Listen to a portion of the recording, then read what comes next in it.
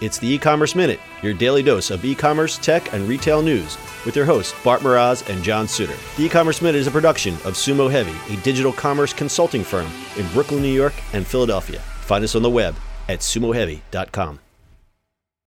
It's E-Commerce Minute, episode 361. In today's episode, T-Mobile lets students redesign a part of its website.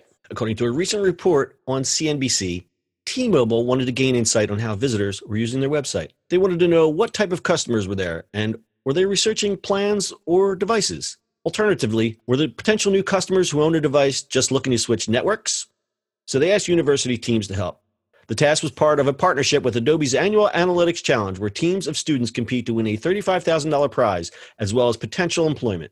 Since 2005, MGM Resorts International, Sony PlayStation, Starwood, and Lenovo are some of the companies that have run challenges, with entrants given access to Adobe's technology to solve live business problems. The winning team from the University of Utah focused on streamlining the digital experience with T-Mobile and presented a simplified version of the online path a potential customer might take. Implementing these improvements would bring T-Mobile an extra $8.1 million in revenue. T-Mobile's Vice President for Digital Journeys, Giles Richardson, said, "Sometimes it takes an external fresh pair of eyes to say, this is really hard to find. Watching the students' presentations wasn't always an easy experience. And it was a little bit of a dentist chair experience sitting through 6 finalist teams run through how terrible they felt our website was." Dentist chair experience. I love it. The students also pointed out that T-Mobile needed to reevaluate the importance of store visits and customer service calls. They did this by real-world testing, calling the service numbers, and mystery shopping in the stores. Richardson will fly 20 semifinalists from the challenge to the T-Mobile headquarters for introductions. The company intends to hire 10 of those people. This is pretty cool. I think more companies need to do this. Yeah, including us. That'd be really fun if they did that. So Adobe sponsors this. They give a $35,000 prize plus employment. So that's a nice big carrot there. I'm sure there's plenty of students who are willing to give up. It doesn't say how long this test takes. I'm sure it took a few months. If anything, if it's part of a curriculum, it's certainly a great learning experience, learning about user experience and customer experience and all that kind of usability stuff. I think it's really, as someone who wants to get into this field of user experience, it's a great challenge, especially, like I said, that big carrot hanging out. And these guys really, I mean, they pointed out some really great things. So if they made these improvements, the students calculated that it would be 8.1 in extra revenue. Yeah, I mean, that's not crumbs on the table. That's no, absolutely, it's not. I mean, it's also like for the students. Think about it. It's like imagine being a student going to a job, go, yeah, I redesigned, half of T-Mobile's website. Yeah, or I mean, T-Mobile says here that they'll hire. They're going to fly 20 semifinalists, and the company's going to hire 10 of them. So you're already you 50-50 shot of getting hired by T-Mobile. That's pretty huge. I mean, if you're just getting out of school. So I don't know what the University of Utah is like. I don't know if it's a design school or if it just is a design program. That's pretty great. And Adobe, like we said, Adobe's getting more.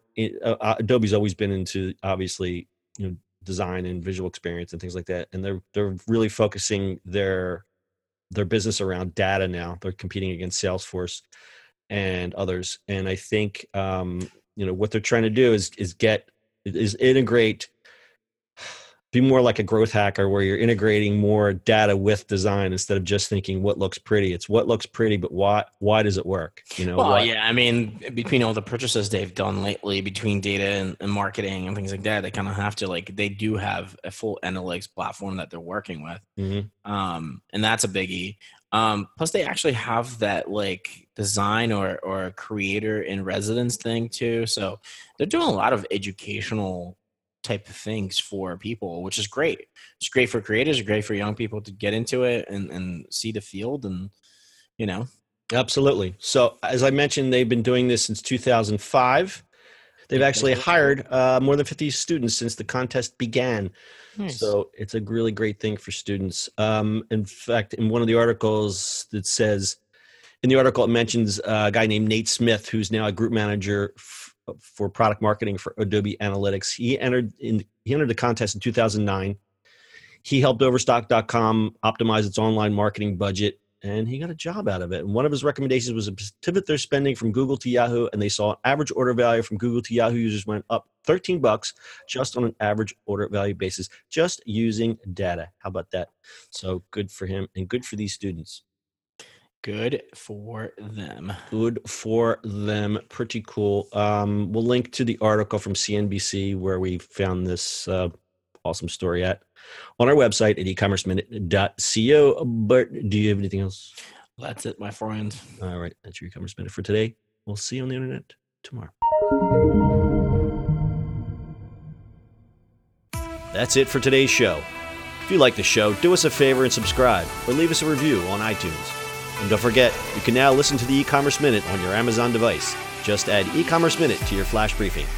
And finally, if you have a comment or suggestion or just want to say hi, find us on social media at Sumo Heavy.